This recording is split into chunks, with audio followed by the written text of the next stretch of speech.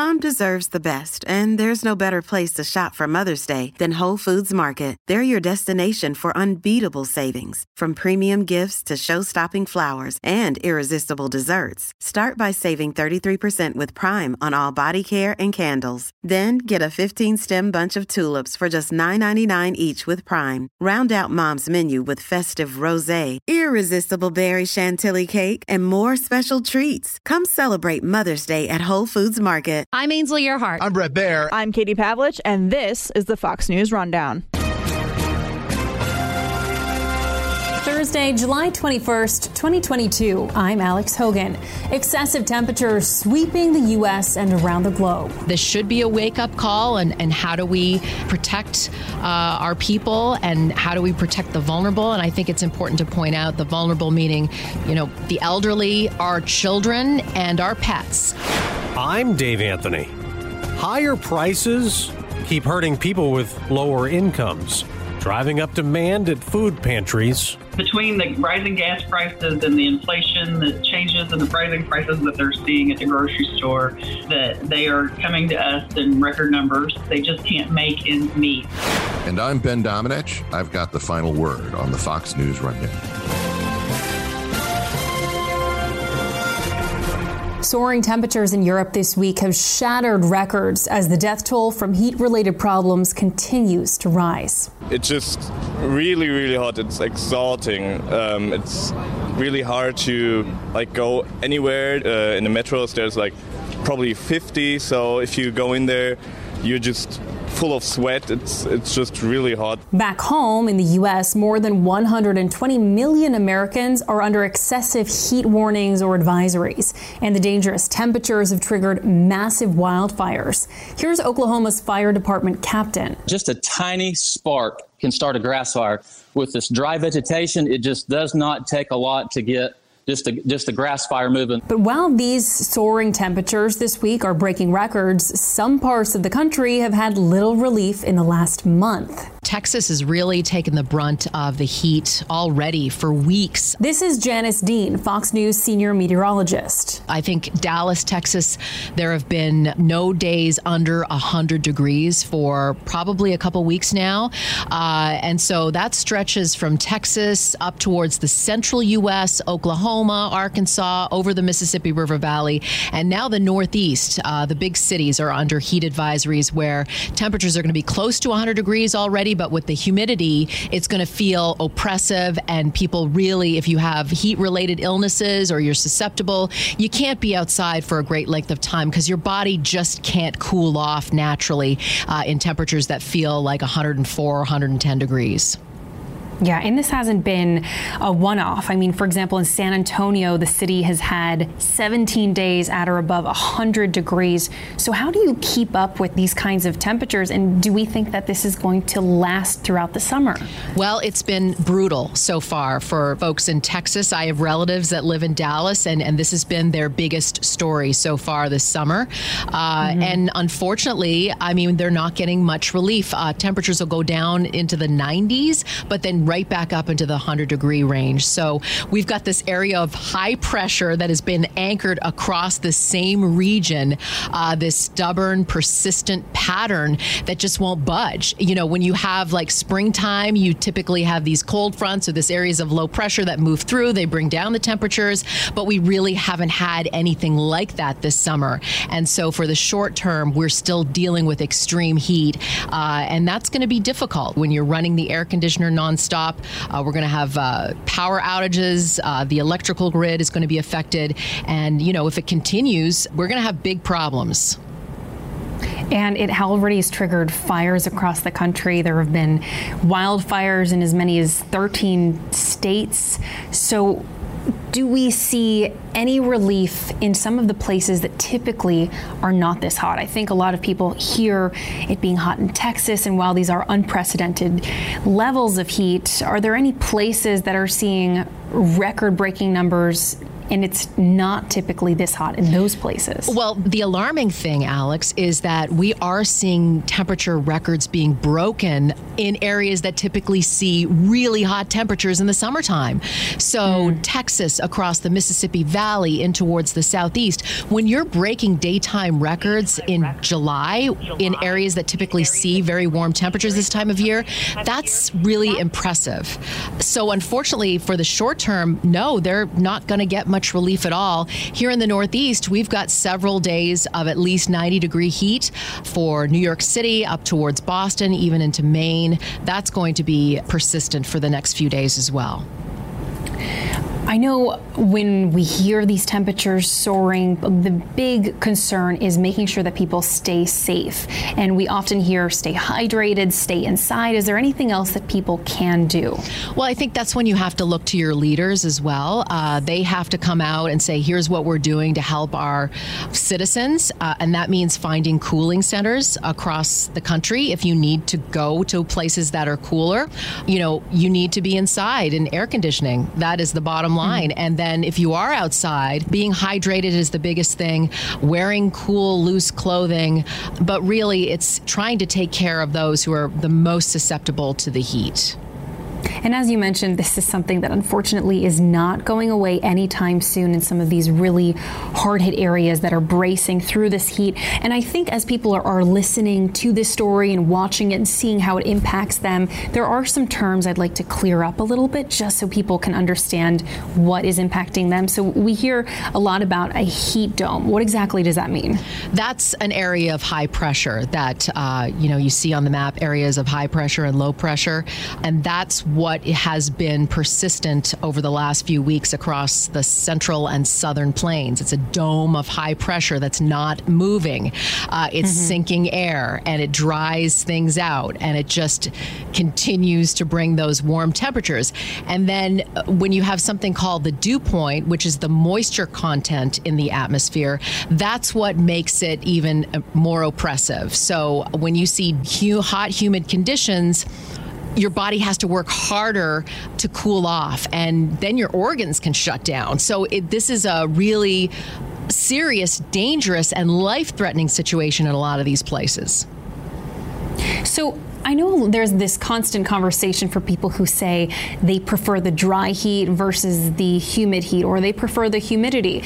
Is there one kind of heat that is easier to adapt to? Well, listen, if you live in Arizona, they call it a dry heat because they don't have the humidity that you would typically get along the Gulf Coast where you have a body of water.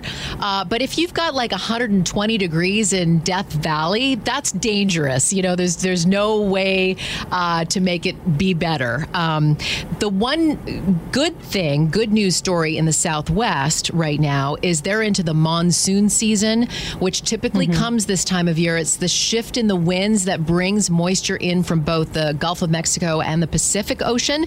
And they've had afternoon thunderstorms, which have helped cool off that region. But unfortunately, folks in Texas, Arkansas, Louisiana, Oklahoma, you are not getting a lot of relief in terms of rain or cooler temperatures. Unfortunately, as you mentioned, we've seen these soaring temperatures not just across the U.S., but across the world, especially in Europe, where I am. 1,700 people so far have died in the last week in Spain and Portugal from these heat-related causes. But it's really across the continent. France, Italy, and Greece, they've all been hard hit, especially with wildfires because of the heat. It's been exceptional. They are not used to these types of temperatures for a long period of time. We broke a record of 104 degrees in a portion of England. I think it was High Corningsby. I think I'm not quite sure what the exact city title is, but that is that was also at Heathrow at the airport in London, where I am. That's they hit that temperature. That's a national record. That does not happen very often. In London, I think their seasonal high right now is in the mid 70s. So that's really exceptional. And people don't realize this, but they're not used to these types of temperatures, and they're not equipped to deal with this. A lot of places do not have air conditioning. I think I read less than 5% of homes in the London area have air conditioning of any sort. So that's a big problem. And actually, a lot of these homes are insulated for the wintertime. So that's not helpful. So that is a story that we need to pay attention to. And it's really widespread across the continent with temperatures that have shifted slightly. Here in London, where I am, it's a little bit less hot than it was on Tuesday.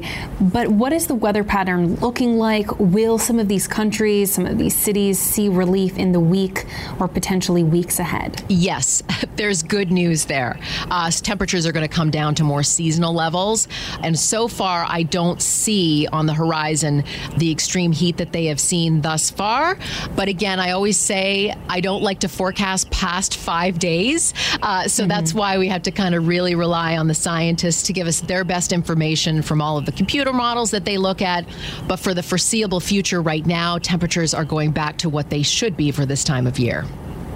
And climate change activists have said that this is just alarming. You yourself, in monitoring some of these weather patterns, have you ever seen anything to this extent? I think we do need to be concerned about this. There is already evidence that the temperatures are on the rise.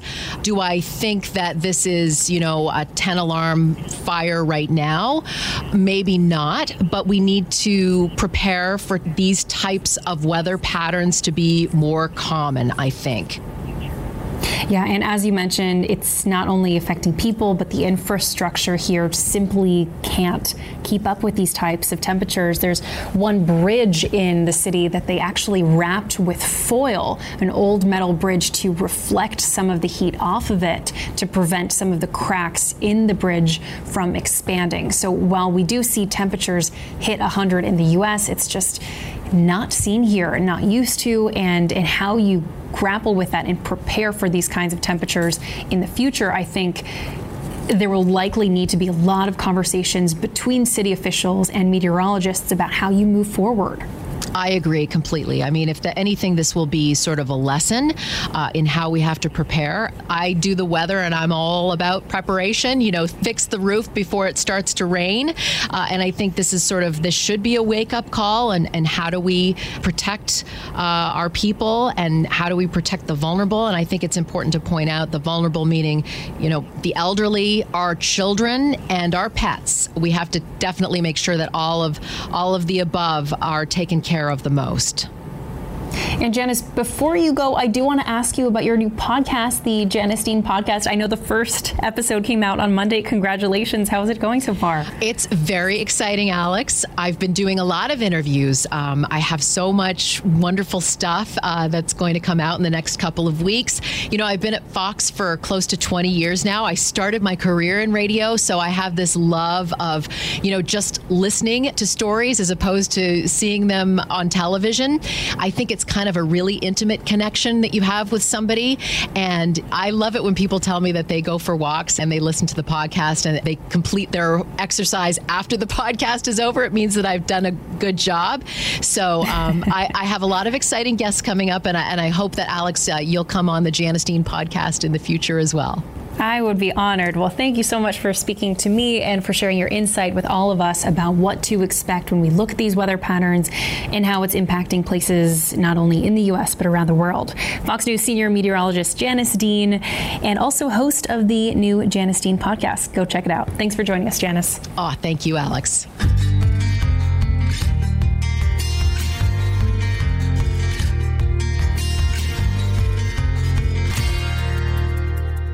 Hey, it's Ryan Reynolds, and I'm here with Keith, co-star of my upcoming film, If, only in theaters May 17th. Do you want to tell people the big news?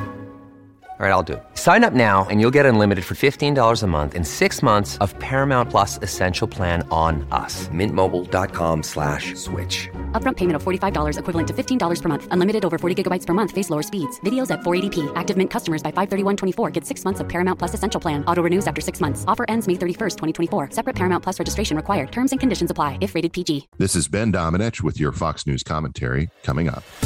It's a problem we're all paying for. Tackling inflation is my number one priority. And President Biden says it's Russia's fault. I call it the Putin tax increase. Blaming Russia's leader for invading Ukraine, driving gas prices to a record high last month. And though they have come down more than $0.50, Republicans, including Florida Governor Ron DeSantis, blame the president's energy policies and regulations. He has facilitated this, and I think that's had a huge impact on overall inflation because everything that's produced relies on energy, and when those energy costs go up, it has an effect across the board. But beyond the politics, the realities. In June, the Consumer Price Index surged up 9.1%, the highest annual inflation in more than 40 years, costing us a lot more at the grocery store, and some can't afford that. As a result, food bank demand is rising and shelves are running low. Senate Minority Leader Mitch McConnell. It is a resurgence in demand like when COVID first hit, and there were long lines in many places. Zanita Tisdale's a director at the Food Bank for New York City. What we really are seeing and anticipating really for the next 12 months is an increase still to the number of people that are coming to visit food pantries and soup kitchens. And that is happening across the country. We take you to Jeffersonville, Indiana, right across the river from Louisville. We know that our clients are expressing to us that between the rising gas prices and the inflation, the changes in the rising prices that they're seeing at the grocery store, that they are coming to us in record numbers. Kara Brown is executive director at the Center for Lay Ministries, which runs a food pantry. They just can't make ends meet without the help of the food pantry. You said record numbers. There was a lot of demand during the pandemic, right? I mean, a lot of people they lost jobs, or they had a hard time, or they were out of work for a little while, and it was a tough time. What's it like then versus now? I would say right now we're actually facing higher numbers, seeing higher numbers of clients than we were during the start of the pandemic, which we definitely saw record numbers at the start of the pandemic when people were losing their jobs. And we definitely had cars waiting outside. But right now, last week, actually July 5th, we hit a brand new record for the most number of clients we've served in a day. Which we're open Monday through Friday. So we're open from 9 to 3:30 daily.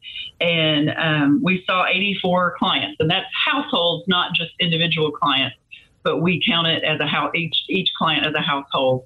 So that we may be feeding more, members of their household than just that one client, but 84 clients through the door in one day last week. And that was a new record for us. When you are dealing with people coming in, have you seen a lot more people who are doing this for the first time? We are, definitely. In the last few weeks, the last month even, we have a lot of people who have told us that they're just really struggling right now. One lady came in a couple weeks ago and said, I hope it's okay that I'm here. I've never been here before. And I'm like, no, that's why we're here. We're here to help you. And she's like, my family is just really struggling. I just had to come. So we're seeing that more and more. And we definitely know that all of the inflation are just affecting our clients so much. And it's got to be hard, right? I mean, nobody really wants to go to a pantry with their hand out, right? Right. So we try to welcome everybody in, be as friendly as possible, make it a good experience for people. Our volunteers are amazing. And I would tell you, we have a very small staff, and we couldn't do what we do without our volunteers. We have probably around 90 active volunteers, and they do an amazing job. And we want to welcome everybody that needs food. When people think about going to a food pantry and they need help and they finally decide they have to do it, do they have to show that they can't afford something? Do they have to prove anything, or do they just show up? I know that varies from food pantry to food pantry. For our food pantry, we really just want some information about your driver's license, the number of people who live in your household, and information about your address, because we primarily serve our current Clark County. So we would serve somebody from a different county if they come to us for the first time, but then we would direct them to the food pantry that would be more appropriate to where they live. So we kind of want some proof of residence. But income information is all self-reported, and we do not verify that in any way. Okay. Inflation also means the cost for you goes up to acquire some of these things, or at least it affects the people who donate to you, correct? It definitely does. I had an experience last week now where I had, we received grant money that helps us purchase food to give out to our clients, helps us fill our shelves.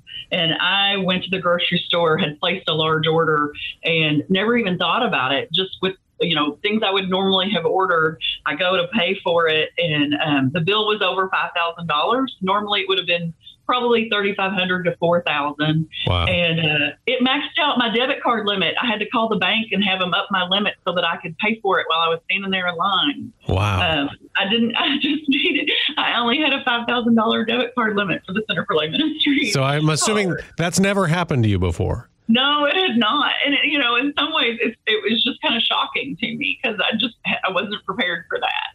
And I feel like that's probably what a lot of our clients go through when they go to the grocery store and all of a sudden they see the amount of food in their cart and what the price is when they go to pay the bill. Have you had a hard time getting certain things? Are you giving out? Do you have to give out less? Do you have to tell people, well, I'm sorry, we have fewer, meat products?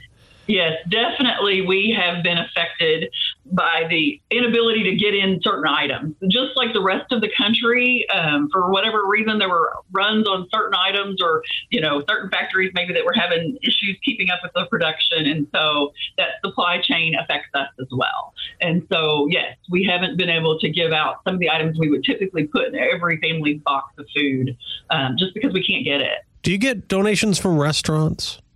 We do occasionally. Mostly what we get are donations. We help with the Zero Hunger, Zero Waste program with local grocery stores.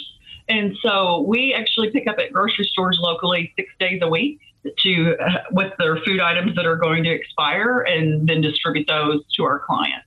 What about donations, food drives? Have you been doing a lot of those? We're definitely seeking those. And that's kind of, we had put out on our Facebook page asking for people to think of us in July. Typically, I would tell you probably food pantries across the country realize that between, let's say, Thanksgiving and Christmas is when, bountiful donations come into the food pantry. That's when everybody thinks of us. Right. And so we need people to think of us in the summer months or the spring months and help stock our shelves. And we have been, asking people on our Facebook page, asking our volunteers to put things in their organizations or churches, newsletters, just trying to seek more opportunities from local businesses and local organizations for food drives and for donation opportunities. My wife has been involved in a food pantry in our area, and one of the things that she has found is that people, they give a lot of cans and they give a lot of food, but they aren't necessarily thinking about the things that they like to eat more. And so do you have a hard time getting food that people really want, as opposed to staples of cans of soup or vegetables? We're lucky as far as fresh vegetables in the summer, at least. We have a few Master Gardeners groups who donate to us, and that really helps us. In addition to the regular donations that we get with the food banks that we work with, the Master Gardeners help fill in some of the holes for fresh food in the summer months. But yes, I know people tend to donate sometimes the things that are in the back of their cabinet that they haven't themselves wanted or eaten. Right. And I tend to remind people that if you wouldn't eat it, why would you think a food pantry client would want to eat it? Right. And so, so what do you tell people if someone asked you, okay, what should I donate? What would you tell them? I still would tell you it's the staples, because right now, many times I would tell you we have lots of canned vegetables, but right now we really don't. We're seeing so many clients that we can still use all the basic staples, the things that have long shelf lives. So spaghetti sauce, cereal is a big item, peanut butter, because we've been really low on peanut butter lately. And then all the ramen noodles, the macaroni and cheese, the things that kids can eat because kids are home for the summer right now. They're all very important to what we give our clients every month. And as far as when people donate, do they get a lot of times people want to have some sort of a tax receipt. How do you do that for food? How do you itemize or tell them how much they can write off on taxes? So we actually do give receipts if anybody requests it, but we weigh all the food that is donated to us, and we weigh all the food that we give away. So it's one more measurement for us. They would have to assign their own price to it because they know what they paid for it, as far as their donation goes. But we will give them a weight. And a lot of the churches who donate to us, they collect every time they donate, they ask for the weight, and then they report back to their church every month how much food they've donated to us in pounds. Money. Is that preferable? Would you rather have somebody write you a check for $500 or give you a food that's worth $500? Nobody in my position would ever turn down money, right? Right. But money is always helpful because while we definitely need food, we also need to pay our light bill and our, any of our utilities and our gas for our trucks and anything else, just like everybody else does. So money always helps, pay those other expenses, not just for the food. I'm sure you're hoping all these prices come down soon. Definitely. It would make our job so much easier. And it would allow us to continue giving our clients, a decent amount of food that will really help them in their lives. Well, we wish you the best and thank you for what you do for your community. Kara Brown, Executive Director at the Center for Lay Ministries in Jeffersonville, Indiana. Thanks so much for joining us. Thank you. Really appreciate it.